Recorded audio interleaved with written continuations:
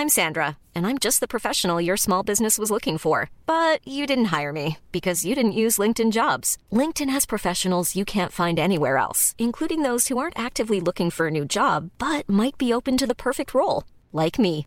In a given month, over 70% of LinkedIn users don't visit other leading job sites. So if you're not looking on LinkedIn, you'll miss out on great candidates like Sandra. Start hiring professionals like a professional. Post your free job on linkedin.com/people today. Hey, I'm Ryan Reynolds. At Mint Mobile, we like to do the opposite of what Big Wireless does. They charge you a lot, we charge you a little. So naturally, when they announced they'd be raising their prices due to inflation, we decided to deflate our prices due to not hating you. That's right. We're cutting the price of Mint Unlimited from $30 a month to just $15 a month. Give it a try at mintmobile.com/switch. $45 up front for 3 months plus taxes and fees. Promo rate for new customers for limited time. Unlimited more than 40 gigabytes per month slows. Full terms at mintmobile.com. Planning for your next trip? Elevate your travel style with Quince. Quince has all the jet-setting essentials you'll want for your next getaway, like European linen, premium luggage options, buttery soft Italian leather bags, and so much more. And is all priced at 50 to 80% less than similar brands.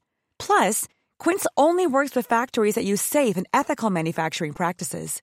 Pack your bags with high-quality essentials you'll be wearing for vacations to come with Quince. Go to quince.com/pack for free shipping and 365-day returns.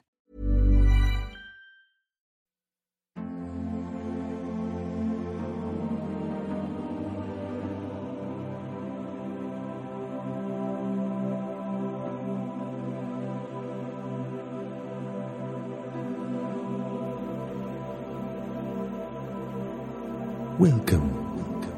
Are you comfortable? Good. You have found the true source for cycling's mediocrity. You have found Pack Filler. The Pack Filler podcast will help you achieve bicycle bliss, two-wheeled tranquility, or at least the simple ability to smile at the silly sport you regularly attempt to conquer. The Pack Filler podcast is hosted by a has-been who cannot climb.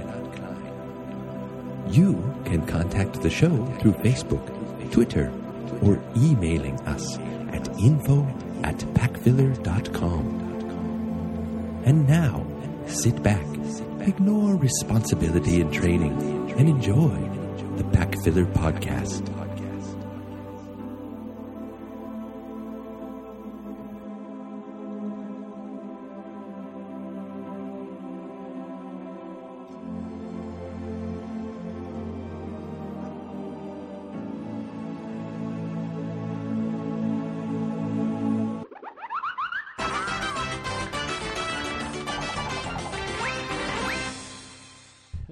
Well, okay, here we go. I'm going to start with a poem, okay?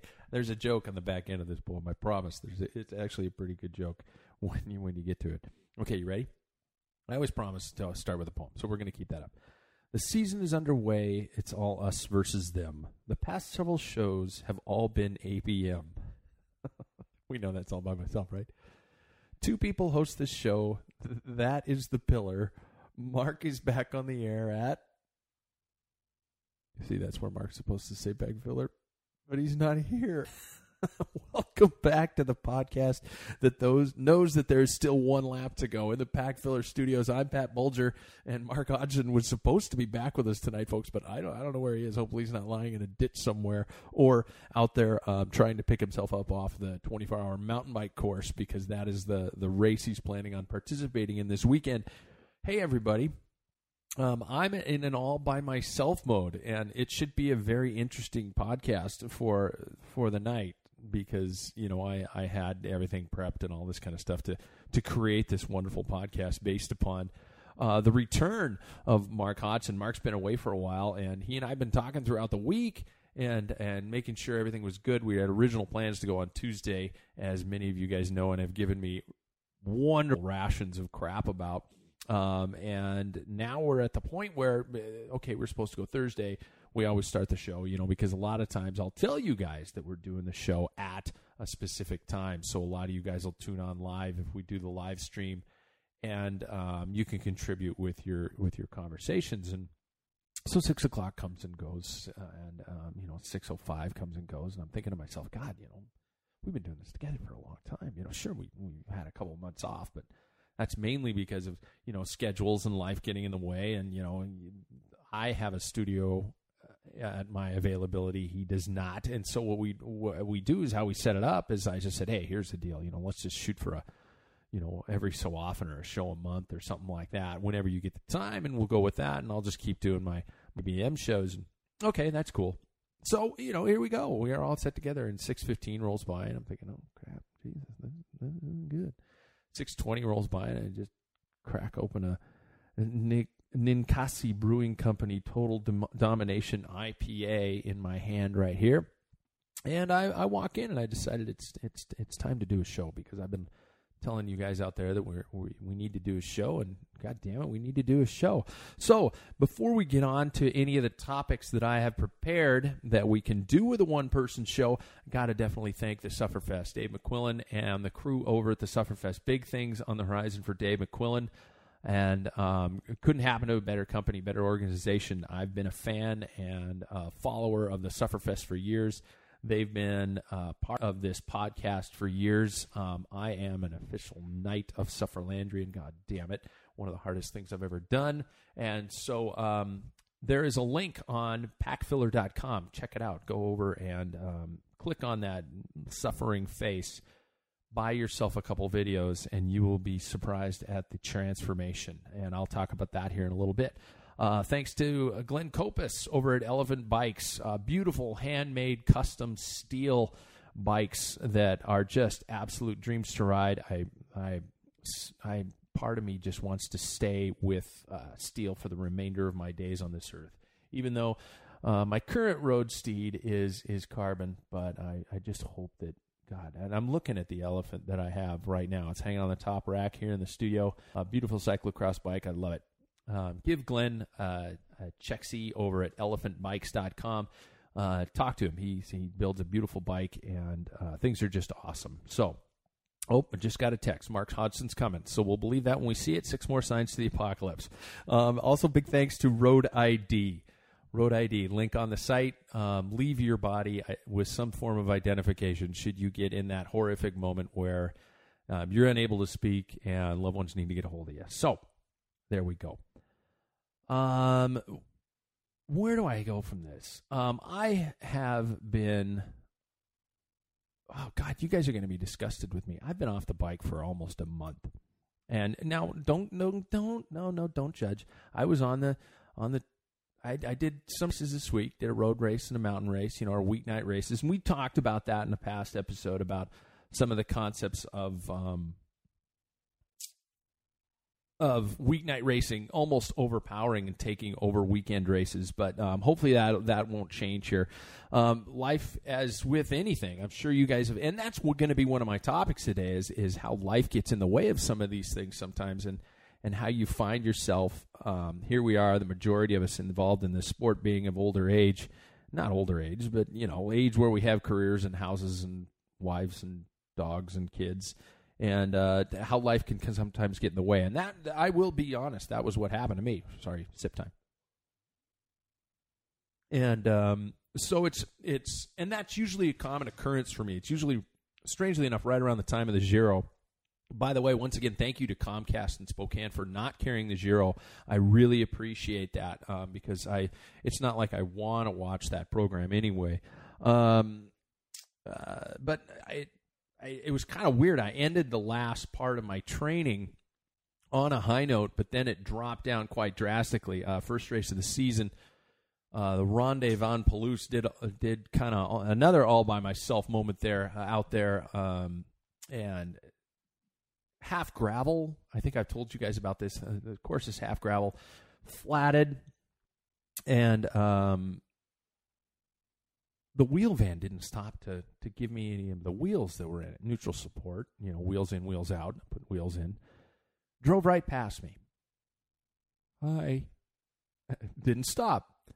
And then, so I'm flatted and I'm out in the middle of nowhere, not on one of the gravel sections, and the next group catches because, they set up groups in increments and in intervals and stuff like that. Next group catches. Field goes by. I'm standing on the side of the road. Car comes by me. I wave at him to slow down. Keeps going. Now, folks, this is one of those kind of races that are out in the middle of bumfuck Egypt, all right? So nobody's around. I could go up to a farmhouse and ask them if I could, get a ride, but I'd probably never be seen again because this guy's one of those, live free or die kind of people. Next group. So I start walking. I don't want to ruin my rims. I only have, a couple sets of wheels. Start walking. Next race comes by. Guy in the wheel van this time slows down. He slows down to come alongside me. Oh, thank God! Just get in the rig and drive home. I don't need a wheel. Just let me get out of here. He slows down, rolls down his window, and I say to him, "Hey, I was in the Masters category, and my wheel van left, and I don't have a wheel. Can I just get a ride back?" Guy looks at me and says, "I don't think we're supposed to do that." And he accelerates away from me. I'm standing there. I saw his eyes in the rear mirror as this guy pulls away. And I'm looking at him with I don't know if it was self-pity or rage or just flat-out confusion and dumbfoundedness. I was watching this guy drive away from me. Last race. I'm screwed. I'm now out in the middle of nowhere with no spare, no way to get home. I have a cell phone, but because we're in the middle of nowhere, the cell phone signal is terrible. And I can't call anybody. I walked for 3.5 more miles before I got to a corner where, fortunately, the marshals were still there. And they had the number for the race director. And I was able to call race director, good guy. I mean, and I'm not blaming the people who put on the race. It was just a lack of communication, and I was on the shitty end of the stick there. Fortunately, able to call him, and he sent a guy to come and get me and bring me in. But I had never been in that situation before. You know what? I don't flat that often in races. I don't know if it's luck or if it's the fact that I'm riding big old fat tires or something like that. But I hardly ever flatten a race. Now I'm fucked. I'm gonna flatten a whole bunch of races here pretty soon. But so that was that first race, and that's how more or less the spring campaign came to a close. Because right after that, work starts getting in the way, and life starts getting in the way, and things got really crazy with life. And my days were full, and then my weekends were full because my teaching job, I direct theater productions, and so I had to deal with that, and all that was going on. And once we got through that, it was literally last weekend. And then this week, I was able to get out and finally do some racing. We have our weeknight races that go all Tuesday, Tuesdays all pretty much all summer, and we also have this Wednesday night series. If you're a local Wednesday night mountain bike rider, it's a great series that some friends of mine have been putting on for a long time, and I announce for them, and then I get to go out and ride the races. So I forgot how much I like racing my mountain bike and how much more laid back the mountain bike scene is than the road scene. So it was a good time, and it was fun to get out and there do some races. I still, as I said earlier, I want to do some of those gravel races, not necessarily with the kind of luck I had at that first race in April, but I'd love to do some of those. Northwest, we have Kermesse series, or however you pronounce it. Don't get on my back, all you Euro guys, all right? I'm going to pronounce it like Bob Roll pronounces the Tour de France. And get out there and do some of those. They look actually pretty interesting and pretty fun. So our local calendar's underway. I don't know about you guys, and it's great to have things going.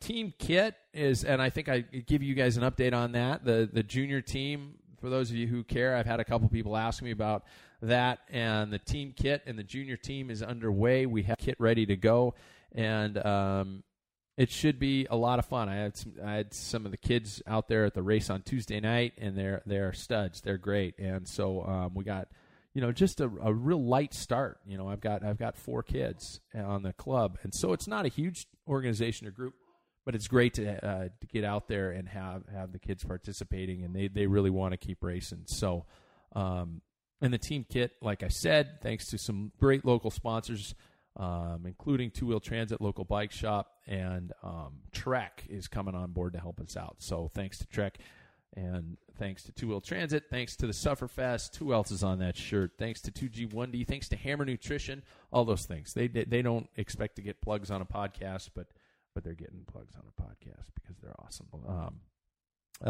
So there we go. This weekend is also kind of the kicking in of the announcing calendar and the announcing season. The 24 hours round the clock is beginning this weekend. I've talked to you guys about that over past years. Mark and the Arrive guys are doing it. Mark and Chris and Roger. Oh, I said Roger. They're going to be on a team themselves. They always give me shit every year for not being able to participate in the race myself because I'm announcing for about 18 hours straight. So if you're in the region, come out to that. You're going to hear me, especially in the later evening hours, get a little punch drunk, and it usually gets a little interesting around those times just because when you're all by yourself on a microphone for 18 hours, it's amazing some of the stuff you'll say to keep your interest and keep the interest of people around the area. I've become kind of like a glorified billboard, but hopefully I'll throw a little funny stuff in there here and there. 24-hour racing, if you've never done it, great experience. Oh, my God, you guys. I just saw somebody in the front window. We got to pause for this. No, I'm not going to pause the recording because I've always said I do live shows and we don't edit. Should we start the drum roll? Okay, we're gonna try the poem all over again. Even though I've already started the show, we're gonna try the poem all over again. All right, I got to finish the drum roll here first, though. Okay, the drum roll's still rolling. All right, test. The season is underway. I already said this, and it was really sad. I just want you to know how sad it was, because when you hear this, you'll understand how sad it is. Oh, my God. The season is underway. It's all us versus them. The past several shows have been all ABM, which is all by myself. Yeah, nice. 2 people host this show. That is the pillar. Mark is back on the air at Pack Filler. Can you believe this bullshit? This guy finally fucking shows up at 6:41. Okay. To my dismay, I actually had it down at 6:30. And that's why I was in a deposition. Oh. I saw it, and I actually wrapped it. You I saw your text. I was about done. There's a couple more things. I wrapped it. My wife is even bringing in an IPA. I know you don't like IPAs, but you're going to drink what you beer. get. And Dadu's here. I mean, realistically, this is Old Home Week. In the last 2 weeks, it has been a rolling shit show. My daughter has even been in the hospital. Okay, everything. now you're just using this shit as excuses. I mean, everything that you can imagine that is just nuts and crazy has been nuts and crazy. Well, okay, I'm going to backpedal a little bit. As you can probably imagine with show format, I got through the sponsors, the give, all that kind of stuff. I love sponsors. Yeah. Welcome back. Oh, it's so good to be here. How long? Should we reminisce on that? Should we dwell on that? Or is it longer than 6 months? I don't know. It might have been 6 months. It's been too long. And I actually, I did 2 podcasts with Dave and Roger. With the endurance. Whore. Oh, I am. But you're gonna like this part. Cheating bitch. I'm a little bit of a cheating bitch. I did a couple podcasts, couple shows with Endurance Hour. Yeah. And the friend of the show, and absolutely love doing their show. That's Dave and Roger's show. Go ahead and drink. And the cool part about that is, as far as podcasting is concerned, where your first love is, and that's Pack Filler. I mean, you talk about a show that is more me than Endurance Hour. I mean, Endurance Hour. You'd be saying so that if you were on like the Fredcast right now, too. Hi. So today there was a bike race right near Paris. It went to Nice. It's a good race. Very big. Cancellara was there. Yeah. So, okay, It's a good race. Yeah. Nice and Paris. Yeah. Shit. There's a road in in France with cobblestones. Yeah. Why make friends? Fuck it. Fuck them all, man. We've always been about making friends on the show. And if you'll remember my love of certain teams that showed up to my race years ago. Oh, yeah. One of my more memorable rants. Have you talked to them very often? No, those who must not be named. They seem to have. There's been a couple of tragedies, of course, for that team. They also seem to have. There's how they turn grow into fresh faces. They've grown. They've grown. People sure, like them. I'm sure a lot of people have these kind of clubs in their cities. Where it's just like, holy shit, how do you guys have 396 members? And we have 5 or something like that. Well, yeah, but we're snooty. We might be a little douchey. We might be the whiskey of Spokane cycling, which is an acquired taste. And at first, you might not like it. Yeah, exactly. You just drink enough of it, and afterwards, like, oh fuck, okay, all right, that's good. This isn't too bad. Yeah. So last we spoke, you had an Ironman on your agenda. Still do. You still do? Still Okay. do. The training has been consistent. No shit. It's been consistent, but just not long enough. I'm not pleased with the duration of my training. My swimming is off, but that can be fixed pretty quick by swimming. I'm not in the pool that much, once a week or so. But my running is much better, and that's actually given me a ton more endurance. I really noticed that on the course when I rode the course. Did you see my picture from the course the other day? The 24-hour course? It didn't show up on my phone. So I saw that you were taking pictures of the fact that you did not necessarily enjoy said 24-hour race. Oh, I totally did. I was talking about the 24-hour race right before you got here, so it's kind of up to speed. So, but I mean, it was one of those moments where last year I showed up to the 24-hour race in not very good shape. Which, if anybody's listening to the show, I'm never in good shape. It was worse than usual, I would say. I'm trying to find this because usually you guys take my entire thread. Yeah. I mean, like once you, Chris, and Roger start going at it. There's so many penis jokes right there. I will come take your entire thread. My entire thread. Yeah, but I will show it to you. This is on my iPhone. Okay, this is a radio show, and I'm going to look at the video. Oh shit, dude! Yeah. It was just a scrape. I'm going to describe. You've got what looks like a laceration along your forearm. That maybe it's because of the way the blood's trickling. That it looks like it's about an 8-inch laceration. It looks a lot worse. He's taking off his blood shirt. Trickling. It was really just. Oh scrape. No, that's good looking. Yeah, that's multiple scratches. It's solid, dude. How did you do that? Devil's down. Yes, there too. I crashed 4 times. Oh God! But and this really, is during the daylight, everybody. Alone. It was one of those times where you just realize I'm not a very good mountain biker. I mean, I enjoyed it, and that was the funny part. Was I kind of felt like, not to compare myself only in the fact that I went down. Was I remember seeing like Lance's when he finally went down that one race where it was like there was no way he was going to win the tour after that day, and I think he went down like 4 times. On that particular day, it was like one of the last days he was riding for Radio Shack, and he was just laughing at the end of it, or like I don't think Lance ever laughs. Well, he should have been, unless it's other people's misfortune. Yeah, he is mean spirited, isn't he? Yeah, he's an angry one bald man. Oh, so sad. I wouldn't make a joke about that. No, it's probably bigger than both of mine. Even though a friend of mine, oh God, it's got to be huge. It's got to be like walking around. He's got to have testosterone out his ears. I mean, he's got to be like sitting there. The people who have the testosterone rub probably come to him and just say, "Hey, can we have that? Just to sweat off your nuts? Yeah, can we sweat?" I was going to say squeeze it like a lemon, but that's like there. Let's be like, no, you can't squeeze that. No, I can't. No, I only got one left. But I guess it was funny because I went, and for those of you who are familiar with the 24-hour race, there's the first crash.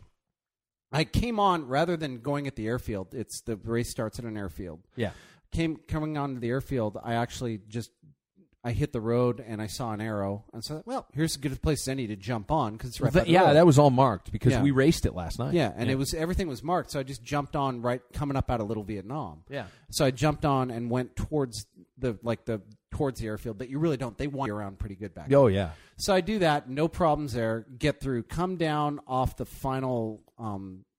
There's four steep pitches coming up. I didn't quite make it up the power station. You know, that steep rock. Yeah. Sometimes you get caught on a rock there. Got caught on a rock, didn't fall. Kind of had to stop and just re-go. Then I went there, came down off there, and there was somebody. The hikers have been really helpful in rearranging the arrows. I have noticed that. Yeah, it's nice. It's nice of them. And we all get along masterfully out there. It's so nice that they do that. Apparently, the hikers, they cannot give up one freaking day of the year. No. They are. That's awesome. So I came down and they'd moved the arrows, and I actually took a right or a left, and just linked up with the road that leads to the single track to the rock garden. Gotcha. Okay. So I think I missed 300 yards of the course because otherwise you'd go straight into the airfield and then up over the hill. Yeah. Right. So I probably missed maybe 300 yards, maybe a third of a mile of the course because you total lap distance 14.5 is 14.8. Yeah. 14.8. Yeah. So I probably missed 0.3 of the course. Yeah. I think. And there's some new sections too, which are kind of nice over last year. There is some right after Little Vietnam's same. Yeah, I love people who have no idea of our region are going. What are you talking about, Little Vietnam? The sections of this state park have these actual names. And right after 5 Minute Hill, when you get up to the top of 5 Minute Hill, there's some new trail up there. Yeah. That I loved. Yeah. That was that is a flying section. It is. Yeah. I really enjoyed that piece. They still have that cool whoop-de-doo in there. Yeah. That's way at the end, though. I really liked. But anyway, then I crashed on the rock garden, coming up that steep section into the rock garden. That's where I took the chunk out of my arm. Just tipped over onto a rock. Yeah. And, shit. And that's where, and then I looked down, I was going up 5 Minute Hill, and I noticed the blood, and I thought, well, not much I can do about it looks now. Cool. Yeah. That's so glad I have my white jersey on. I was kind of laughing at that point. So then I hit Devil's Down, and couldn't remember if it was right or left. And you gotta left go is right. Devils, right is Angels. No. But left or right when you go into Oh, Devils. on the trail. On the trail itself. If you stay to the right, you're better off. You got to stay right. I went slow to the left, and it's all lava. For those who don't know, it's all loose lava rock, and it's steep too. And that didn't work. Oh, shit. So I crashed there. Oh, and then, shit. but not bad, bad. I mean, it's just you fall, and so then I got down there, and then there's no more problems, and then I was going on that. And once you get down Devil's Down, I think the course for a road biker becomes really fun. Except, it becomes really fun for probably 5 miles or so, 5-6 miles, because you're on this great single track and it's fast, and if you're just ripping it out at 90 RPMs and stuff, it's really kind of nice. Yeah, and there's some sections that are almost like a double track. Yeah, and it's not super technical, and you can just kind of put it in a big gear and just hammer. And just, and even if you're, it's a roadie friendly course, so pretty much overall, yes, but it's technical and scary for a roadie too. Yeah, especially at 2 a.m. with nothing but a headlight on your and some Lycra handlebars. Yeah, exactly. And some Lycra. You have a lamp for your head, right? I have a head 1,000 and handlebars? lumen for my head. Good. 1,500 for my bars. I told you the first year I did it. Yeah, all I had was on my bars, and you're thinking, "Oh, switchback coming up." I would sure like to know what's beyond that switchback, but I can't turn my bars. I'm looking, but of course my eyes won't adjust. Oh shit! Yeah, it's terrible. I actually, and I'm going to carry a Petzl just in my pocket for the night lap, just in case something goes wrong. Because I actually had my headlamp on my second night lap go out last year, up 20 minutes into the course, but it was just getting light. So I had about 15 minutes of just the headlamp, and that wasn't very much. Even with 1,000 lumens on your head, it was enough to keep going and no problem, but I couldn't go very fast. And then I got that gloaming in the morning, and it was fine. And it was good from there on out. It was really good. But it was super, I mean, the funny part is, I fell over about 4 times. I left in a white jersey. I don't know why I chose white jersey. I even looked at it when I got out there, and I thought, this is optimistic. Yeah. No gloves. Shit. I thought, but what the hell? Because I was coming from work. I was like, I just want to get a lap of the course in real quick and just hammer it out. And I had more fun on that course falling 4 times than I mean, I came back with permagrin. I mean, I really love the course. Yeah. I mean, it's so much better when you know it a little bit. Like the first time last year, I was like, are you effing kidding me? Yeah. You know, I mean, okay, 5-minute hill, and everybody goes, oh, it's not that bad. Well, if it's the first time you're seeing 5-minute hill and somebody told you it wasn't that bad to begin with, it's kind of a big hill. It's and it's not bad. Well, and after your second or third lap, it starts to wear on you after a while. So I remember going up it going 4 times, huh? Yeah. You know, I got to do. You this guys 4 are or 5 on a times. 3 or 4 person team. 5. 5. You got we're 5 good. now? We got 5. We got myself, he who must not be named because you'll have to drink. I will anyway. Roger, it's myself, Roger, Dave Erickson, and I forget. Dave Erickson has a mountain bike? Yeah, he rode the course in like kind of hammered it out in an hour 10 the other day. Shit, so that's cruising. He's solid. He can get down Devil's Down, and I can't. That's so. what I did it in last night at Yeah. the race. So Yeah, about an hour 10. He's fit. And then there's another Timex teammate of theirs, and then Jesse. No Chris? Oh, Chris. So Chris. Oh, the other Timex teammate bailed, so Chris took his place. So Chris So is it's back. me, Chris. I'm sorry, I totally forgot that. Me, Chris, Dave Erickson, Roger, and Jesse. And I will be showing up to the race in a motorhome with no turn signals. Oh, you're bringing the black bitch? No. You don't My have it uncle anymore. has one of the 80s vintage that he's letting me use. So you're going to have to stick your hand out the window to signal or something? Pretty much. Nice. I'm kind of thinking I'm going to have someone follow me out there. They're hard enough to drive without people knowing where you're going, but... Well, most of the assholes who drive those things never use their turn signals anyway, so what the hell you got to worry about? Hopefully we're going to do a really good job with the mirrors. Yeah. So my uncle's trying to fix it right now, but I mean, I just got to drive it from Medical Lake to Riverside Park to Medical Lake. Yeah, okay. That's all I got to do. And I'll hopefully have someone following me. Yeah. So, I mean, that'll be good. And then they can, I can just talk to them on the phone and go, okay, we're turning now. Yeah. Not that that's legal either. But. Yeah, says our lawyer friend. Yeah, but I mean, I think this is the one thing about the 24-hour race for any listener who would ever consider doing a 24-hour race. I think they're dwindling in number, unfortunately. They're dwindling in number, but this particular race is probably one of the most positive experiences I've had in sports anywhere. It's a lot of fun. Yeah. I'm going to have to find you guys because every year, well, I'm out there announcing, and I just, I'm there all day, and then about 10 o'clock, I'm finished. 10 or 11, I finish because nobody wants to hear me anymore after that time. No. And then I usually sit back, have a beer, and go to bed and wake up and start back up at about 8. Mm-hmm. So it's like I got all this time. And we've always joked about the idea of doing a podcast during the actual race. Yeah. And we've never done it yet. We did one, Endurance Hour did one last year. Well, see, you just, I know I'm cheating, but I'm just saying. You keep bringing her name up.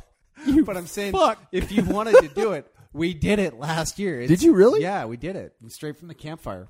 God damn it. It was cool. Well, and I've told you, and we're I'm making an upgrade to the equipment here. We're now, because my wife's soon to be working here in this room, so I probably shouldn't announce that. But she's working in the room? What's she going to do? I can't. Same thing. Probably she's shouldn't done. announce it. Yeah, exactly. Oh. So I've got this new awesome recorder that's coming, so it's going to make the show a lot more mobile. Oh, cool. Yeah. Super So cool. we got that going for us. Yeah. But the 24-hour race is a hoot. I mean, it is like it's one of my Woodstock meets bike racing. Yeah, and I would say it's probably one of the more positive experiences. Mm-hmm. I don't see a lot of people with attitudes. There's some very fast, very good athletes showing up. It's all different types. Yeah, I mean, and there's also people that I cannot believe are on that course. Yeah, finishing. I mean, I've taking seen hour 40, 2 hours to do a lap. Yeah, I've seen, and I'm not going to pick on a specific gender, even though the first thing popped into my mind was female women in what is obvious like a pair of yoga pants and sneakers on a bike that has never touched the dirt before, and they're doing some pretty technical shit, and they're doing this thing as a 24-hour team. And then you've got that, and then you've got some of these guys who are obviously from some of these pro teams coming in, and doing it solo. And oh god, I'd never do it solo. I do not have that desire yet. I would imagine I'll never have it. I'm getting into some endurance stuff. I've kind of started to. Wow, this is cool. I like the 4 hours myself. we did last year. Yeah, but I don't know if I could ever do a 24-hour. It's so my body long. really likes sleep. Well, the other thing is you see those guys on the night laps. That's the thing that drove it home for me when I see somebody just kind of. I mean, they're tired at 3 a.m. I mean, they are bone tired by that point. I mean. Well, they've been going 15 hours at that point. With a 5-person team, you've got a good almost 6 hours between laps. See, I have even longer than that because Roger will do 3 at once. Oh, shit. He'll do 3 laps at once. Dave's going to do 2 laps at a time. What? I'm doing 1. Yeah. But, so I do 1. Somebody else does 2. I mean, you're looking at... Jesus. 4 guys. I mean, Chris, even, you're looking at 5-6 hours between laps. God, that's and then that helps. I did a 4-person when I first did it, and you had a good 4 hours between laps, and it was great because you could just. I mean, I'd get something to eat, I'd sleep for 2 hours, I'd wake up, and I'd get ready to go again, and it was nice because you could get some time to just veg. Yeah, I mean, you're there. I mean, it's a little cold. I was unprepared for how cold it would be at night. Yeah, last year, 40s. I think it was down into the 40s or 30s last week. Yeah, last year. And it was cold. Yeah. That was a cold night. I remember waking up in my car thinking, oh God, I got to get dressed. I got to take all my clothes off, and I got to put all my cycling clothes on. And I thought, in a car. And so I started it and turned on the heat. Much better. Much better. You kind of get into that outlook, actually, after you've been going for a while. It's like, okay, I'm camping. Yeah. Or I could turn the key. Or the car works. Holy shit. The car works. This is not Gilligan's I could Island. drive home, for Christ's sake. Yeah. Okay. So no, it's a great race, and I'm looking. I've always loved announcing it just because it's silly and it's a long time. But I miss racing it. I miss riding it. You always encouraged us to come on down. What's going on? I always kind of. Maybe I'll get down there or something. Yeah. And it kind of once you're there, it goes from, I might stop by to a don't miss. Yeah. Yeah. And I didn't realize it when I told my wife last year. I was like, well, I'm going to have 5-6 hours in between because we had a 5-person team. Yeah. Roger's going to be doing 2 laps. I'm like, I can go 5-6 hours between, so I can just go home, sleep for a few hours in my bed, and come back. Right. And the thing is, you actually could. You just don't want to. No, because the whole fun is hanging around the camp with all your teammates. Yeah, I mean, I'm literally 20 minutes away from my house. Yeah. And Jesus, you are, aren't you? Yeah, I'm like 20 minutes away from my house, and you don't want to leave. Yeah. So it's cool. Yeah. So when is the triathlon, now that we got you back, so we all know to hold you accountable? It'll be July 16th. And which one is it? July 27th. July 16th. It's Whistler. Whistler. Yeah. BC. Okay. Yeah, Whistler. I've heard that's a hard ride. No, Whistler. Whistler is tough. Whistler's tough. I think I gotta become very realistic about my goals for this race. I think I have to be very realistic about the time I'm going to be able to put in to train for this race and maintain a family. And I mean, we're gonna see. I mean, but it's certainly a goal. I mean, we'll see. We'll see what happens. I mean. That's where it's at. I'm not pleased with the volume of training I've got under my belt right now, but I'm not displeased with the consistency. So we'll see where I can end up. If I run into problems, I'll let you know, and you guys can hold me accountable to that. But I'm going right now. I'm displeased with the volume, pleased with the consistency. We'll see where we end up. Wow. I mean, Jesus. No, I mean, I applaud you, man. I honestly can say right now I will never do an Ironman. Yeah, I may never do another one. I mean, we'll see, but we're there. I will admit, when I signed up for Ironman in the past, I was basically a single man with no children, and it's very difficult to consider training for anything with a family. So I guess my hat goes off to you and Chris and Roger and everybody else who has to try and maintain a spouse and child along with their love of sport. And I guess I've really kind of realized how difficult that is. Yeah. I mean, more experienced it than realized it. Well, that kind of leaves me what I had intended as the topic. You know, and I know it's something we talked about before, but motivation was the big thing I wanted to kind of bring about. I noticed that every year in spring and summer we get, spring and early summer are really big. Right now. Yeah. Oh, God, Everybody wants to race their bikes, and then the race numbers start to decline every summer. And, if all holds true, we're about probably 5-6 weeks away from this decline starting to happen. And what I want to talk about, and I posed this to the Sufferlandrian Knights and Dames and stuff like that, just because I knew they were a group who would be online and who all wanted to talk about this sort of thing. Speaking of that, and a tangent, you made a bid for knighthood. I did. Did you accomplish knighthood? You never listen to the show, do you? I'm afraid not. You I do not listen to myself. Yeah, that's true. I do not listen to anyone. anyone. I am Sir Pat. Sir Pat. I am Sir Pat. Now, how many hours was that? It was, God, if I can remember, it was about 11 hours. And, 10 videos. A little over 11 don't get hours. off. No, you get 10 minutes between videos. No more, no less. Well, you can have no less. But, no more. I'd sit down, I'd get on the computer, I'd reload the next video, I'd shove food in my face. Did it right in here. And just made it, just fought through. Cramped up twice, literally like, oh crap, I'm pedaling with one leg twice.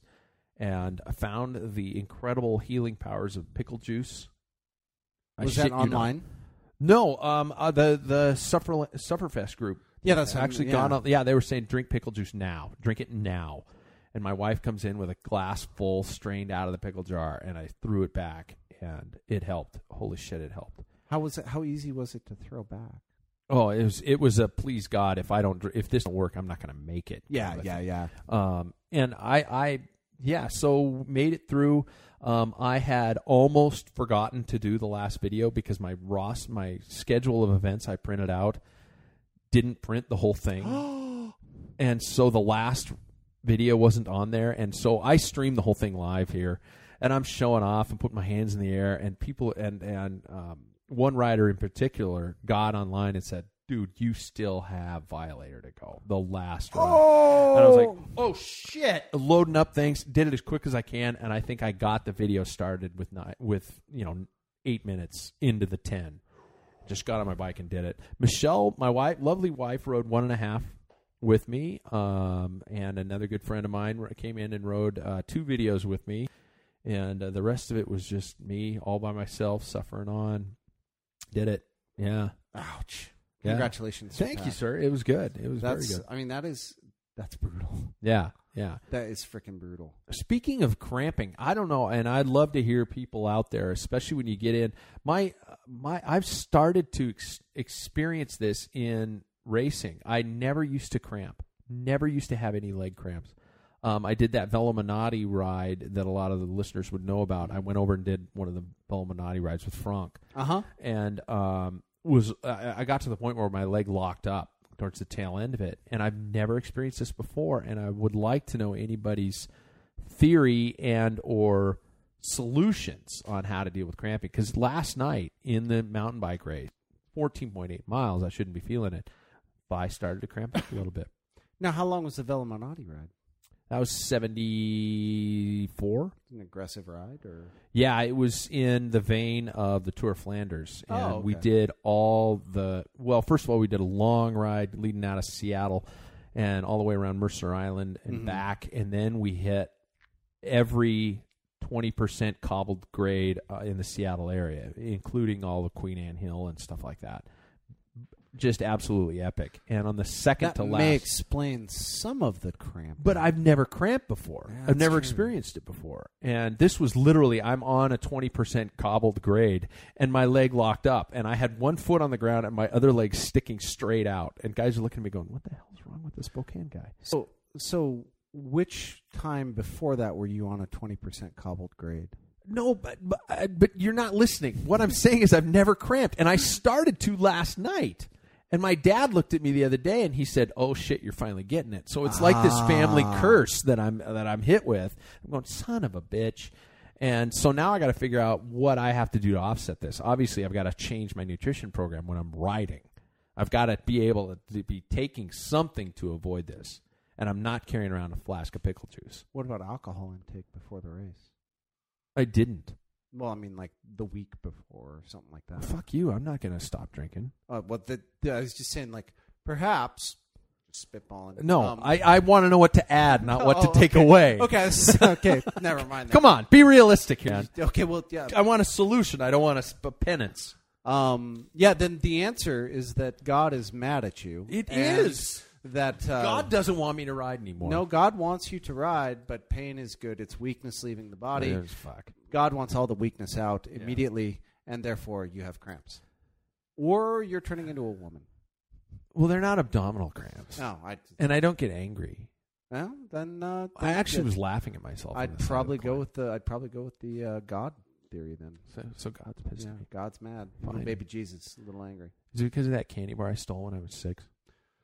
That's a start. It went downhill from there. Or the fact that I sold George Hincapie EPO. Well, that didn't help, especially when you sold George Hincapie's son EPO.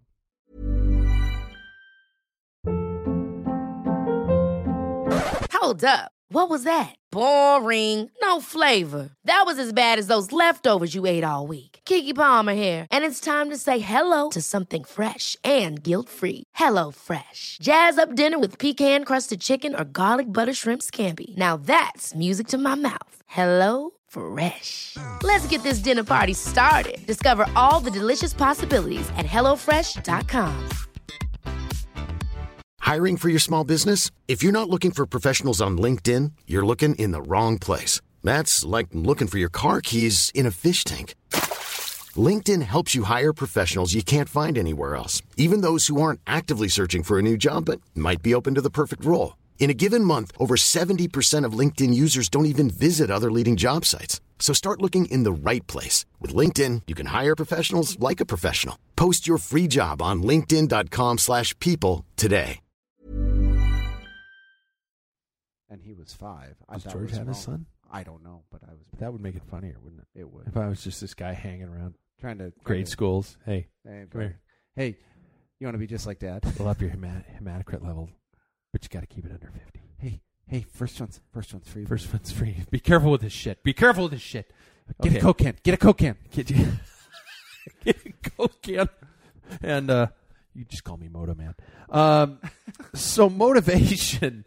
I'm trying to figure out, and I wrote these notes kind of planning for our show on Tuesday, and on Monday. And I was thinking about it in terms of, oh, shit, because I just came off a month of no riding. Ouch. Because of work. Sure. Like you're dealing with, volume and things like that. Yeah. And how to get through these times. And, and I think I almost answered my own question. Because I got out, the junior team was out of the Tuesday night race, and I got out there and raced with them. And then last night again, the Wednesday night mountain bike race, it was just, you got to force yourself to get out there. But yeah, I think one of the things that hit me really hard this year as far as positive motivation was riding the mountain bike a little bit. Really? But riding it not terribly seriously. Yeah. One of the things, taking your kid in the trailer, super fun. You only get about half hour to 45 minutes with your kid. You can't necessarily classify that as training, though. No. But I'm saying motivation, something different to do. And carving time out, that is a bit of a power workout. I will say that. Climbing with those frickin' trailers with a mountain bike is a bit much. The other piece, though, is just finding trails. I didn't realize just how many cool trails are just around the north side and South Hill, for that matter. Yeah. You go up to and just, I don't know, if you're going and you're riding and you're doing stuff and you've got a race with the 24-hour race coming up and stuff.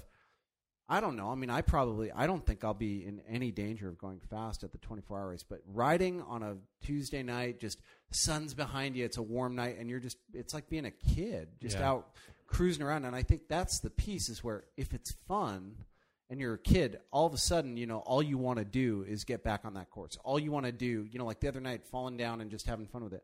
All you want to do then is back on the course. So you kind of touch base on a couple elements there. Number one is the fact that you guys have signed up for a race. And I did have some people comment on that in my inquiry out there that says literally pay for your entry fee and know that the event, even though a month or two on the horizon, you're obligated to it because you paid. You're signed up. You have to do it now. That was one. Variety being the other one.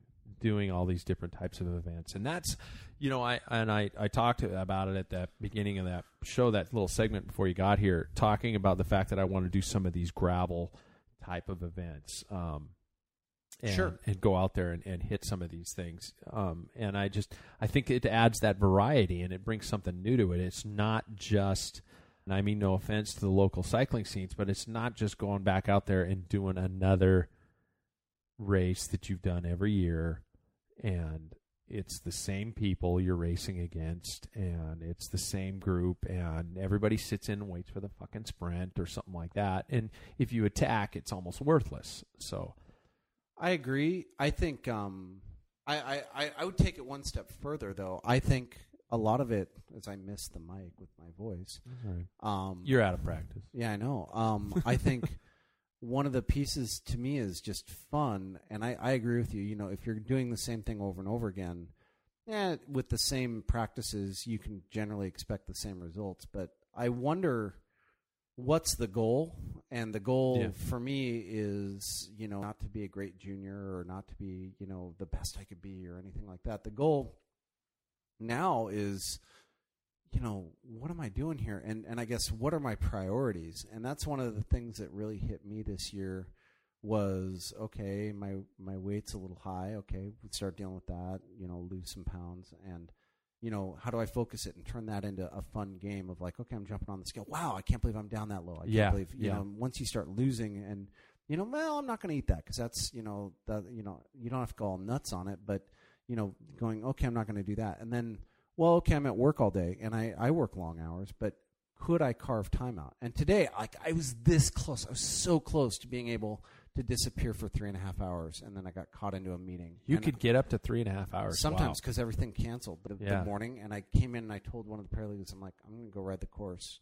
And he said, go, go, go. And then somebody called right then. I'm like, oh, shit. But I think carving out that time, and what I've also done is carved out the time in the evening to where if I come home, I go to the YMCA and do, like generally about 50, 55 minutes on the treadmill as a base, for something to just do. That way I don't get injured. I'm not out in the middle of nowhere, but that's like something you can do every day. You can do it whenever you have time, you can go do it. I always have a trainer set up in the basement. You can always get an hour on the trainer. You can always, and I don't like the trainer or anything like that. This time of year, it just kills me when I'm indoors riding and I'm looking outside and, oh, my God. Oh, no, I wouldn't do that in the day. Yeah. But I'm saying at night, if it's night, hop on the trainer. There's always something, there's always something you can do. And to carve that time out and that time away, it just pays huge dividends, because then you start to miss it if you don't do it.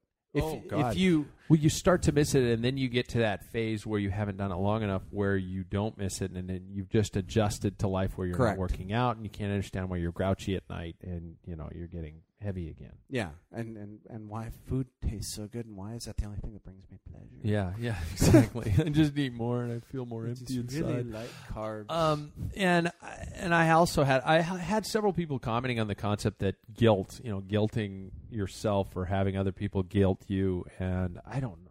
I that might work for them, but I've never been. I mean, I feel the guilt. I express the guilt to myself when I look at my bikes and they haven't been out in a while or something like that. I should be Catholic. I feel the same way. Yeah. Oh, yeah. It's the good Catholic guilt. But I don't know if that motivates me, though. That just makes me more grumpy. Well, it also perpetuates the same thing of like, well, what good's this going to do if I go out for an hour? And then I have yet to go on a ride in my life and go, God, I wish I hadn't done that. Yeah, that's true. I've never done that. But I will say, riding is harder to do than, say, running. I'd say riding is because you got to go. You got to make such a conscious effort to get dressed, get on the road, and then start going. And the first 5 minutes of riding can either be blissful or it can be horrible. It can be like, God, why am I out here? This sucks. And then then you settle in and you start going, and then you're up there. And the good part about like road riding, especially around here, if you don't like the scenery, wait 10 minutes. Yeah. You know. Well, and the thing about running is I don't know about you, but I run, and the whole time I'm saying this sucks. Generally, yeah. I don't There's like like you're 20 minutes in going, only 40 to go. God. Yeah. Now with running though, the thing about it is I can go out for an hour and run and get a brilliant. A run is a 1 hour is kind of a long run. That's a long run. Yeah. Yeah, a 1 hour on a bike, you're wasting your time. If you've only got an hour to ride your bike, you're wasting your time. I'd say an hour on the trainer is solid. I'd say if you can get your heart rate up and Jimmy jacket on, probably an hour 20, hour and a half for a short workout would probably get you there on a trainer, but it's not going to build a whole lot. I've found a lot of those training programs for the time crunch kind of a concept. You almost have to do a majority of those, and the Sufferfest ones, the training programs. They are intended to have a couple rides a week where you're still indoors, and oh man, I struggle with that. Yeah, I'm not a proponent of indoor cycling, but I am a proponent of indoor cycling versus nothing. Yeah. I guess that's really it. I agree that you can sit there and do the trainer for hours and it doesn't simulate the road. Especially, I mean, you can feel it on a climb. You can get your heart rate up on a trainer as high as you can go for a week, and then your first hard climb is, it's holy a different shit, feeling. This is harder. Yeah. And I found, and I think we talked about this when you're riding indoors, if you don't have proper ventilation or cooling, your heart rate can never get to the levels you want it to get as compared to being outside. Yeah. I mean, it's just, I hardly ever hit the numbers that I do. Oh, you can't. Yeah. For whatever reason. But it sure feels like you're hitting the numbers. Yeah. I mean, it sure feels like your heart rate's skyrocketing and that you're going to die. Yeah. Shit, yeah. It does feel like death inside. Yet we keep doing sweet release. And we pay for it. We pay for the pleasure to experience that death. Yeah, I don't know. I mean, but I do think, my wife did actually today. She bought my daughter a Strider bike. Oh, shit. Really? Yeah. And she's not as thrilled as she could be. Your daughter? Yeah, no. She I think she thought she was getting a small tricycle. Oh, and boy. so she's on it crying. It's a very cute picture. But I guess what I would hope is that, eventually she loves it as much as I do. But or even loves it. I don't even care if she loves it as much as I do. I hope that she loves a bike because more kids need to ride bikes. Well, and my son's on the team with these other kids, and he's at this crossroads. He's kind of an early Taylor Finney, I hope, where he is big into soccer right now, and that's kind of the controlling sport in his life. But he went out to the races this week, unable to race because he was sick earlier in the week, and he was out there, and he just I could see him getting tense at the fact that he couldn't race, and that's perfect. That's a dream come true. But you do notice that the Harry Gary is no longer in here. We had the spring break camp, and my son unfortunately tore the derailleur, the front derailleur brazon off the frame. Can you fix that? I'm worried about the fact that it might have done some damage to that thin-walled tubing right there on the seat tube. So I think Jackson's going to be doing most of his road racing campaign this year on his cyclocross bike. Yeah. Well, I mean, I guess just swap out the wheels and and that's what he's done. And I talked to Glenn Kopis over at Elephant, who is the guy who, if anybody who could repair the bike, he said he might be able to get it so the tubing's not damaged and get it all ready to roll again. He says, but the biggest heartbreak's going to be that paint job because it was a black to candy apple green fade, and it was absolutely gorgeous. But I think obviously it's done. Yeah. How do you? I've ripped off rear derailleurs. I've never ripped off a front derailleur. I don't know what was happening. We were famous doing last words because I'm sure that'll happen to me this weekend. Yeah, we were doing the classic drills on the grass, bumping and stuff like that. I was teaching the kids that, and I don't know what happened, but he must have caught. Had to catch a wheel there. Maybe his pedal, his crank might have. Maybe the derailleur shifted a little bit. He shifted really hard or something, and shifted the derailleur and caught it with his crank arm and ripped it off. You should see the derailleur. It's bent in half. An old classic campy brazon derailleur. Well, not classic. It's a record. Yeah. And not record. What's the second level down? Nova? Fuck it. No. Anyway. Wow, you just dated yourself by saying that. Is that what's below record? Shit. Now I feel like an idiot. But anyway, and God, so it I've owned one Campy Grupo in my life. Did you? Yeah, I don't remember what it was. No, this was record. Yeah, it goes super weird than record. So, okay. Yeah, and it's a gorgeous kit. But I might just take the kit off of that frame and build it up on one of my older steel frames for now until because the junior team is fortunate enough to have been sponsored by Trek. I'm going to be able to get them a pretty good deal on a replacement bike. 105 built up bike. Aluminum frame. Really fairly priced. So. Did you beat him soundly? Oh, absolutely. And fortunately, I had an old Silca pump with a metal head on it, and it is amazing the amount of discipline you can lay out with one of those. Well, things. yeah. I mean, if you're not going to get bruised on the grass, you should get bruised by your father. Absolutely. And I think that's It's I mean, the that's whole just point ridiculous. of having kids. A lot of times, what I do is, with my stepson, is the discipline I found is while it's not consistent, it's random, and I find that absolutely provides a great amount of fear because they never know when it's coming. Well, they never know when it's coming, so it's a consistent level of apprehension in his life. It's kind of like being in the gulag. Just like you don't know when it's coming. Best of times. Yeah. Maybe I'll be smiling 1 minute, and the next thing you know, I'm screaming like a lunatic. Yeah, and I always say the beatings will continue until morale improves. Yeah, and that really does. I remember one time I did read a police report. Absolutely. And, now you're making it real. I'm full of shit. I'm joking, and now you're about to make it real. The police officer reported that he attempted to calm the suspect through several closed-fisted face blows. Oh, that and I thought to myself, what could be more soothing? Calm the hell down. No! Yeah, just stop hitting me! Oh, Jesus.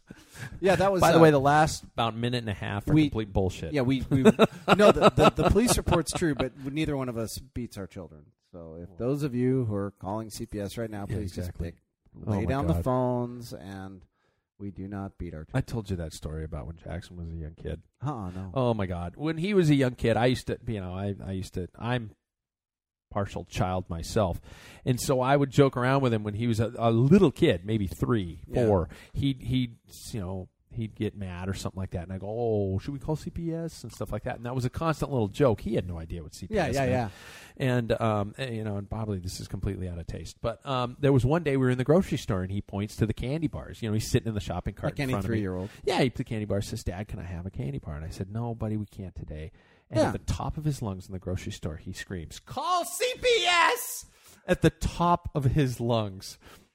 I realized that there were times and issues to joke around with a 4-year-old, and there were issues that you should probably not. And lesson learned. I remember the lady at the check stand fortunately knew me because, I had gone there all the time. She just looked up at me, with this shocked look on her face. I was like, "Oh, Jesus, how do I get out of this? How do I get out of this?" Yeah, no kidding. Yeah. Holy smokes. Yeah. Funny day. Yeah. Well, I mean, I've had plenty of opportunities to go ahead and shelve my Dad of the Year award until next year.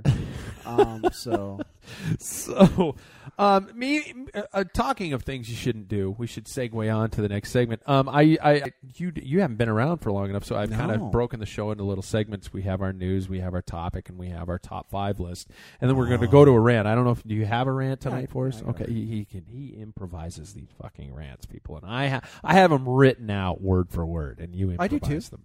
Well, you have it on your phone or something like that, or is it just in your head? It's all right here. It's great. Right now. So, top 5 lists, and you could probably come up with your top 5. I have cycling fashion mistakes, things you should never, ever, ever do to yourself. And I'm not going to pick on triathletes and say arm warmers and sleeveless jerseys. I'm not going to say that because I've busted balls about that. You've done that for years. Bullshit. Oh, busted balls about it? Yeah. I have. Yeah. And I think it's a terrible look, but I completely understand if you've ever run in a cycling jersey and how it rips the shit out of your armpits. And you understand. It makes sense. And if your arms are cold and you don't have a sleeved jersey, you're screwed. Yeah. You have to do it. It's just a way to cover a little bit more of your body from the wind.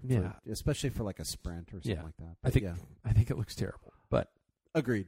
Okay. Now, first on the list, have you seen the PAAACK helmets, the new ones, the PAAACK helmets or the Giro Aerotax? I have decided that when I originally saw the Aerotax, I thought it was cool, and now the more I see it, those ventless helmets, you look like a character from the Mario video games. I thought the air attack. I can honestly say I believe, and I may be on record on this show as saying, no. Yeah. I think I may have gone, no, I don't like it. I think I brought it on the women's show when we had Jenny Gardner and Allison Bell on the show, and I talked about two those. true badass women. Yeah, absolutely. Yeah. You want to, and my wife. My wife is there too. So. Well, your wife is there too, but as far as I mean, that's just it. Is like if you looked up badass woman in the dictionary, the three of them would be right there. Yeah. It would be a picture.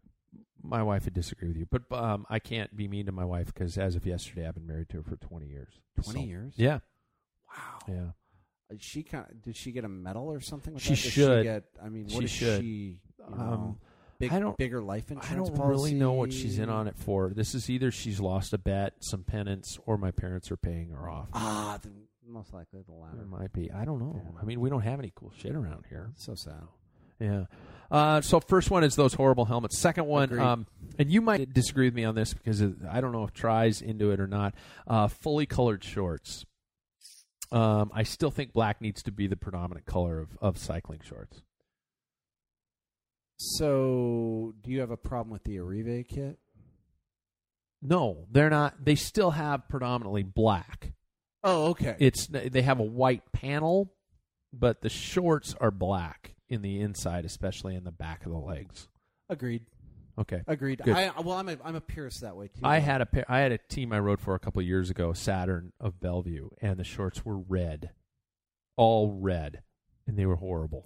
Yeah, I've got one pair of I think all blue shorts, but they're more of a triathlon short. Yeah. I like them. I actually love the chamois, but I think it's a Ralph Lauren short. I'm okay with a panel, but the majority of it I think still has to be black. I would say 99.9999% of my shorts are black. Okay. I'd say there may be a colored pair in there though. We're in agreement on those two fashion mistakes.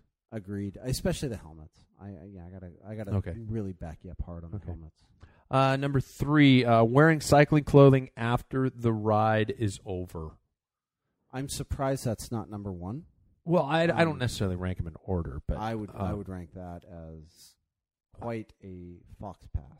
Fox pass. Even if you have to break down and actually pull on something over your cycling shorts, like if you came with a pair of jeans and you have to pull on the jeans over your cycling shorts, that is still pretty clammy chamois. I mean, if you go out to dinner and you still got the chamois resting in there. Why not just go commando? Oh boy. Yeah, I mean, commando. chamois time is not training time. Why go? I would rather go commando than chamois time. Yeah, Hands down. Oh man, yeah, it's nasty. And so that's just lose the shorts. And there's nothing worse than when you see somebody. And I've actually been in that situation where I finished a ride and everybody want to stop for a beer and you're still in your cycling clothes. So one beer, I'm okay. You hop on your bike and you ride back to home or back to your car. Bike with you, that's a little more acceptable. But man, I feel weird hanging out for more than 20, 30 minutes after a ride in my gear. Yeah, I remember like when we raced, one of the things was we'd go for a ride, drop down to Four Seasons Coffee. And wow, you dated yourself. Yeah, I know. Yeah, Four Seasons Coffee. And then we'd go and we'd sit there and drink as much coffee as we could, and then we'd all ride home. Our separate directions. I mean, we'd literally pound coffee. So that's the closest I've come to chamois time in that regard in my life. That's 24 years ago. So I would say agreed. I do not think the middle-aged man sitting at the Elk in his, I don't know, U.S. Postal jersey is a good look for being hip and in shape. Yeah, and you're not going to attract the ladies. Well, even if you're not looking to attract the ladies or the men, I just don't think it's a good look. I think cycling clothes belong on a bike, and that's it. It's really awkward any other time. It's really not very good stuff. And that's why I say, I still feel that way with women cycling. I'm like, if you could make cycling clothes a little more sexy for women, that's for you, though. You can say that, but most of the women are probably swearing at their iPods right now. I hope they are. Yeah.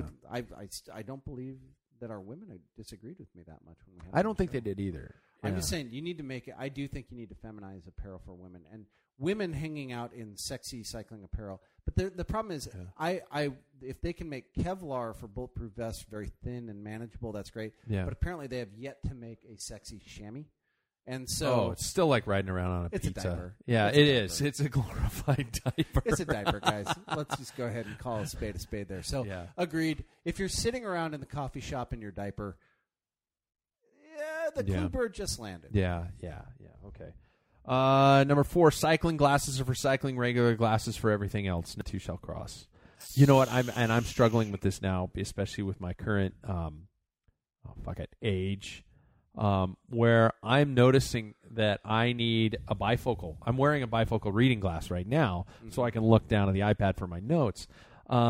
Cycling computers are hard to see when you desperately need them, and I'm not going to wear casual sunglasses with a prescription in them, and I don't want to go out and shell out all the money for a pair of cycling glasses that have prescription in them. Yeah, so it's like, shit, what am I going to do here?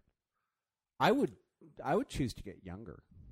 Oh, okay. I Days of Future Past. I think, I mean, I would just go back to your former self, and I think your writing will improve. It will. I would say that, or I think that may be a gray area rule. But you can't. No, you can't cross. I can't go out there with Ray-Ban aviators on my bike. You don't do that. If it was all I had and I had to get a ride in, I would. Well, I think you're wrong. No, I'm not saying I would be right as far as fashion gods. The fashion gods may choose to strike me down on that day, but if I had to cover my eyes with something, I would use whatever I had. Okay. Last one, I think, and mountain bikers are going to yell at me about this one, and so is a specific company. I think camelbacks are made for hikers. Or Marines. Marines, yeah. Marines. I mean, but like I don't think they ever belong on a bike. Unless you're talking, I'm doing solo ride for 18 hours, and all I have is what I have with me. I remember doing an adventure race, and a camelback was absolutely something I wished I'd had. Well, that's because you're doing hiking, climbing, running, and all that kind of stuff. I'm talking about last night, or even the 24-hour race this weekend. Bladders in a backpack. And I went through those in no time. And had I been able to hydrate, I was fine, but it was tough. But I'm saying this weekend you're doing a 14.8-mile loop. You don't need a camelback. No, you could put one. You can put one bottle on your bike, and you're good to go. I might drink half of it. Yeah, and so you're going to see how many camelbacks are you going to see out there with full, Armada toolkits on them, and all this shit, and a full bladder of water that these guys are carrying with them. It's completely unnecessary, and I think it looks kind of stupid, to be honest. I'm not a fan of the look of a camelback. I do not disagree with its utility and its the ability to carry a fair bit of water. Carries a boatload of water. Carries a fair bit of water with a great delivery system. It's a fantastic product. I don't think it's that helpful on a bike.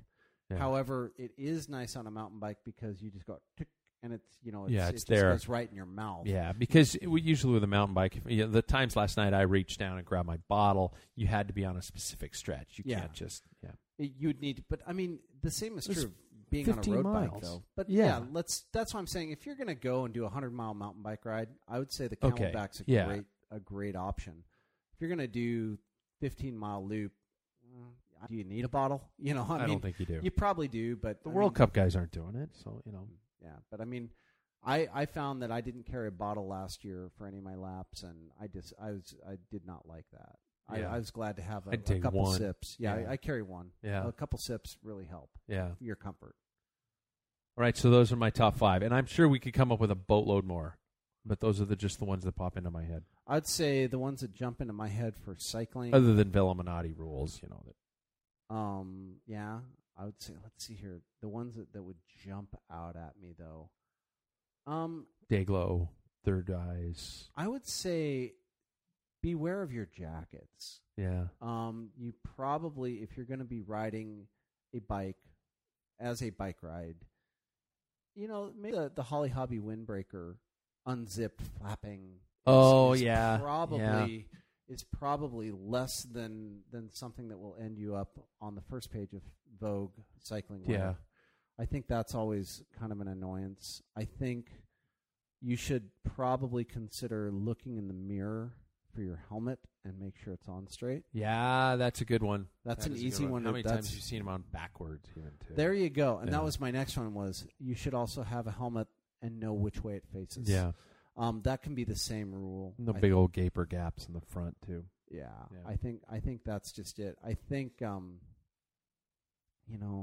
else would be a good one? I do agree. Dink marks. Dink marks, chainring mark inside of your calf. The problem with dink marks are it's kind of like going to Kmart. Everybody has had one. Yes, but you're going to get them, but wipe them off immediately. Yeah, just lick your hand and wipe them off. Yeah. I would say wearing gloves after you got off your bike. I saw a kid drive home with her helmet on the other day. Safe driving. In the you car. can't be too careful. Yeah. I mean, those airbags could deploy in a heartbeat, and you are not going to have time to react. I think that's important. I do think that finally, I think I'm at 4. This will be 5. And I do think that when you go out for a ride, you should consider the temperature. And that should probably be the most important piece of your ride and not necessarily what cycling gear you have available to wear, which means if you only own tights and a jacket, maybe go for a run that day. Because when it's 75 degrees, when it's 75 degrees and you're out there in tights and a jacket. You went out in tights and a jacket? No, other people. Oh, that's shit. the thing. If you're looking for a fashion thing where I'm going, there's the only reason you're wearing that is because that's all you own. Oh, The other piece is when it's 30 degrees and you're out there in shorts and a short sleeve jersey. Oh, shit. Yeah. I think those are fashionably wrong because it's like I know how cold it is. I know how cold it is when it's 20 miles an hour. Yeah. And I know that you're freezing your ass off and you're going to, you're just, it looks stupid. And don't get me started with shirtless runners. Well, if you got the abs and you're kind of the Channing Tatum, I have a problem with shirtless runners. If you're Channing Tatum, I have a huge problem with you're the shirtless one runners. who has the problem. But I mean, that's. And there are some names I could name names like the Salem Witch Trials of shirtless runners. There are some people who I know who run shirtless because they are sexy, and it bugs the shit out of me. Well, it bugs me too because I'm not sexy. I'm not either. And I think that's if I were sexy, I would run nude. Why is it that so many people on this planet have no chest hair? Are there there are that many people shaving their chest in this world? There really are. Are there really? Yeah. Am I one of the last holdouts? Dude, unless you're planning on LASIK, that shit's not happening. No, Jesus Christ! I'm a fuzzy black Irish here, man. Are you freaking kidding me? I got stuff poking out. I can't believe you shave your legs. I mean, I'm like, well, I have no idea. I know that there are people against the cruelty of razors that are actually out there. Look, they've got torches right now saying, "No, it's cool. I use a sickle." I don't know what diamond blade you use to shave those things. What is it? Why do you have a wood planer? Yeah. No problem. Why is your bathroom wired for 220? Yeah, I'd say you running without chest hair is very similar to. Yeah, it's never going to happen. It's not going to happen. There's not enough nair in the world. That'd be like Montana passing gay marriage. Yeah, well, hey, knock on wood. But I hope they do. But I'm just going. Yeah, I'm thinking of the most conservative. The last thing that'll happen. Yeah, it would be, me shaving chests. Yeah, I don't and think stuff like that's that. going to happen. Okay, before we go to rant, upcoming calendar. Obviously, the 24 hours round the clock happening this weekend. Great race. If you're in our region, come and do it. Mark and I are both. We got a busy weekend next weekend. We are covering the Troika Triathlon on May 31st, which is a Saturday. The return of Troika and new date on their calendar, and I guess they're keeping everything out. Medical Lake area this year. Mm-hmm. So we're doing that. And then obviously the return of the Windermere Marathon that very next day. So we've got races back to back. It's going to be a tough long weekend because I know Windermere starts at, I don't know. I think we have to be out there at 5 o'clock in the morning or something like that, ready to broadcast at 5 o'clock in the morning. I think, or they like us up like the starts at 6, 7? Yeah. It starts at 7, I think. So we have to be broadcasting by 6. Yeah. I know that. All I know is I leave the house around 4. That's miserable. 4 something. So the start for me is the most fun part of the race. Yeah, you get to do the good start. I do the marathon, you do the half marathon, and obviously a lot of more enthusiastic people do the half marathon. It's a pretty cool marathon.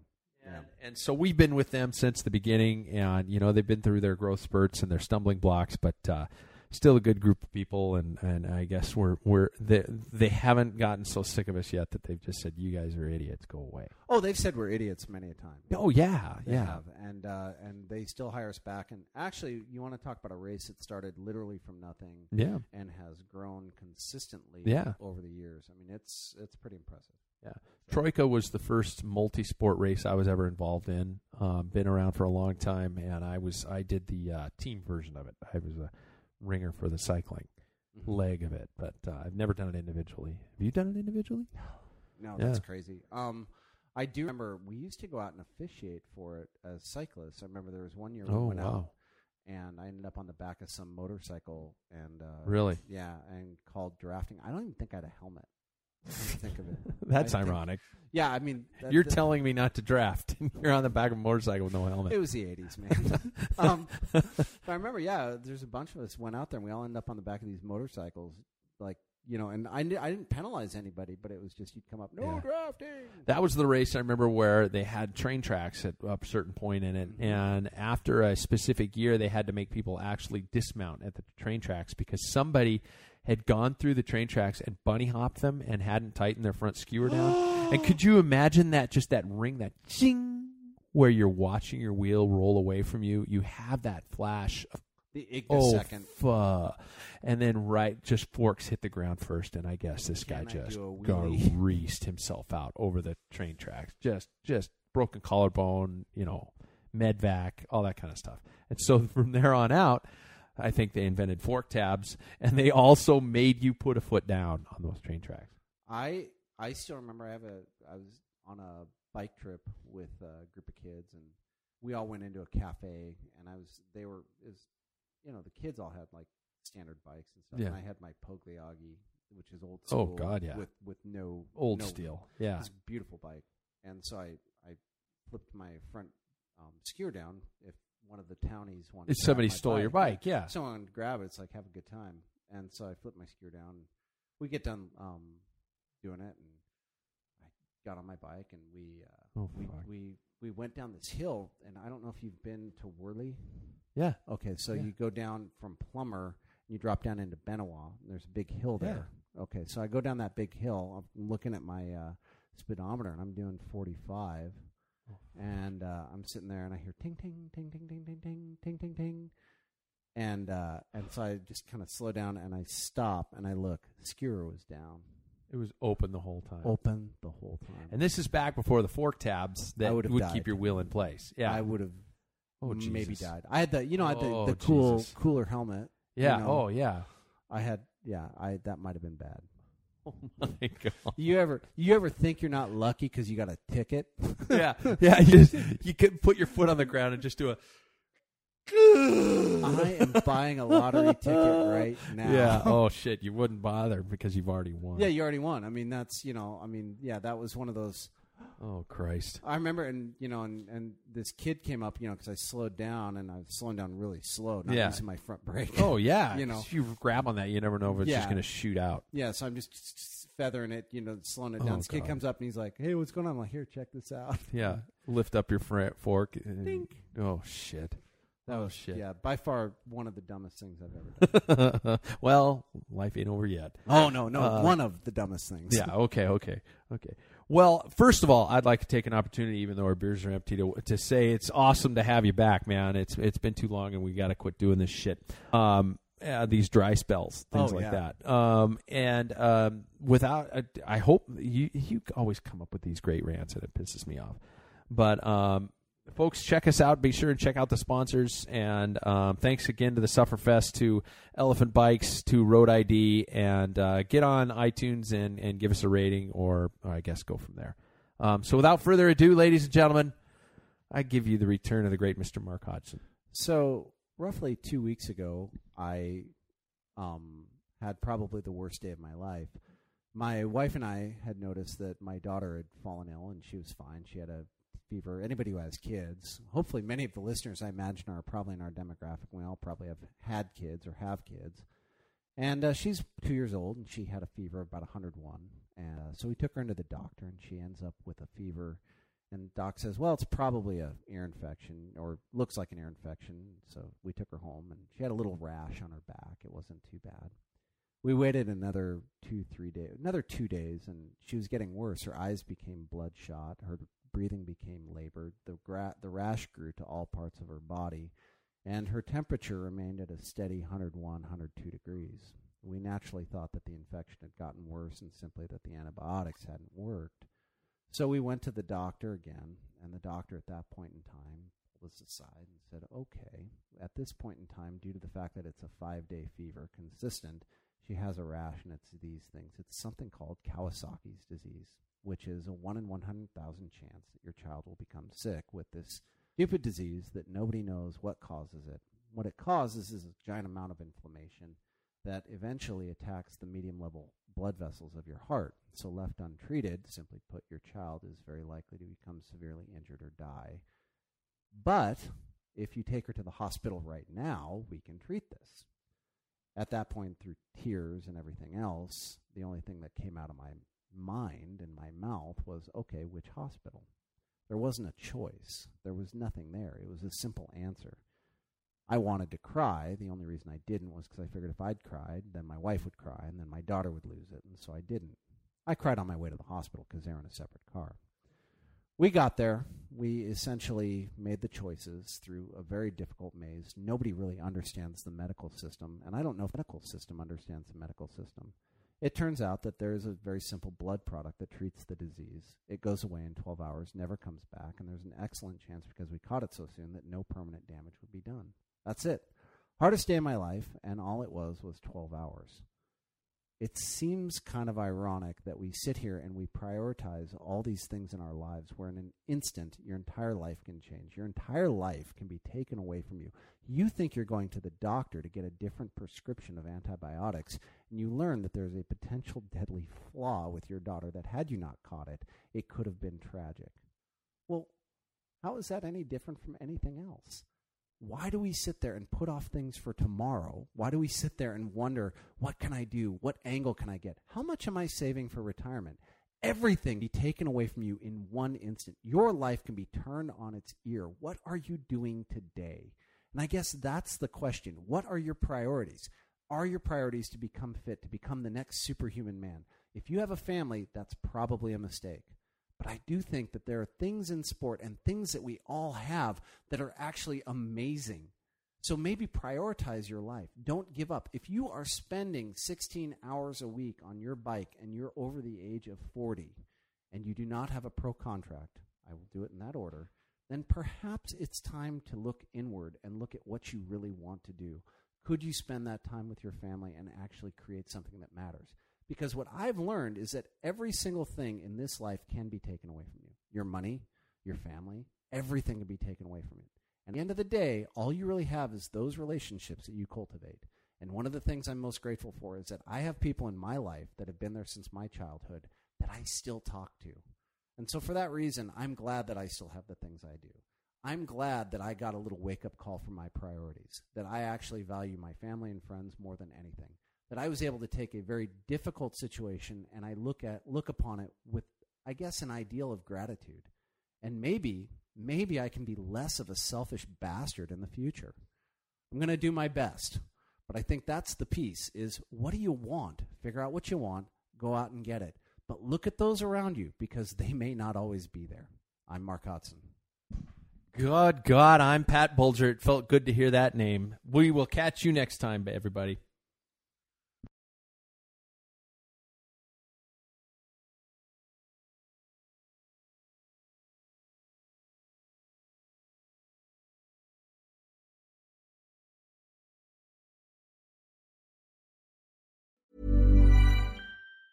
Mom deserves the best, and there's no better place to shop for Mother's Day than Whole Foods Market. They're your destination for unbeatable savings, from premium gifts to show-stopping flowers and irresistible desserts. Start by saving 33% with Prime on all body care and candles. Then get a 15-stem bunch of tulips for just $9.99 each with Prime. Round out Mom's menu with festive rosé, irresistible berry chantilly cake, and more special treats. Come celebrate Mother's Day at Whole Foods Market. Planning for your next trip? Elevate your travel style with Quince. Quince has all the jet-setting essentials you'll want for your next getaway, like European linen, premium luggage options, buttery soft Italian leather bags, and so much more. And it's all priced at 50 to 80% less than similar brands. Plus, Quince only works with factories that use safe and ethical manufacturing practices. Pack your bags with high-quality essentials you'll be wearing for vacations to come with Quince. Go to quince.com/trip for free shipping and 365-day returns. Ever catch yourself eating the same flavorless dinner 3 days in a row? Dreaming of something better? Well, HelloFresh is your guilt-free dream come true, baby. It's me, Keke Palmer. Let's wake up those taste buds with hot, juicy pecan-crusted chicken or garlic butter shrimp scampi. Hello Fresh. Stop dreaming of all the delicious possibilities and dig in at HelloFresh.com. Let's get this dinner party started.